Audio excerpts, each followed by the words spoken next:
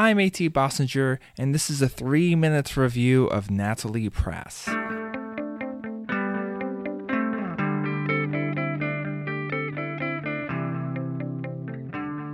Hi folks, you're listening to Unsung, where I cover music from top 40 to the band next door via reviews shorter than the song.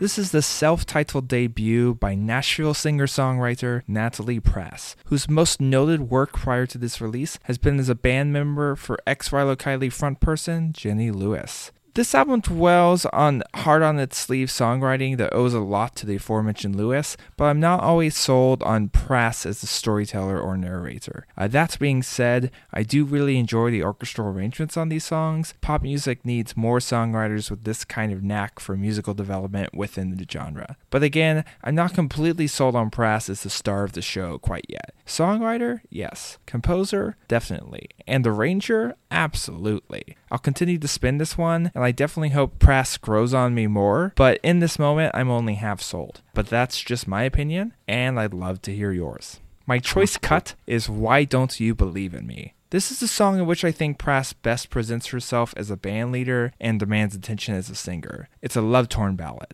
Coincidentally, it's also the song that sounds the most like a song by a Nashville singer-songwriter. By that I mean Prass isn't afraid to be a little pushy and powerful in moments, and it works for her.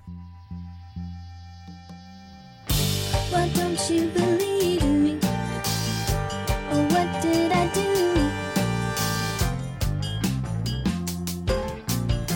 Ooh, and now that you're leaving, because you need something new. Next of kin for this record are Jenny Lewis, Fiona Apple, early St. Vincent. If you want heartfelt, well-composed, baroque-ish pop, look no further. That's Natalie Prass, released through Spacebomb Records. It gets a yellow light. If I have one major complaint on this record, it's that Prass's timid personality doesn't always pair perfectly with her soulful, heartbreaking songs. Prass has an obvious idol in Jenny Lewis, and if Lewis has one strength, it's an ability to switch off between sweet, longing coos and show-stopping, emotive releases. Prass has the former down. She just needs to work a little bit on the latter.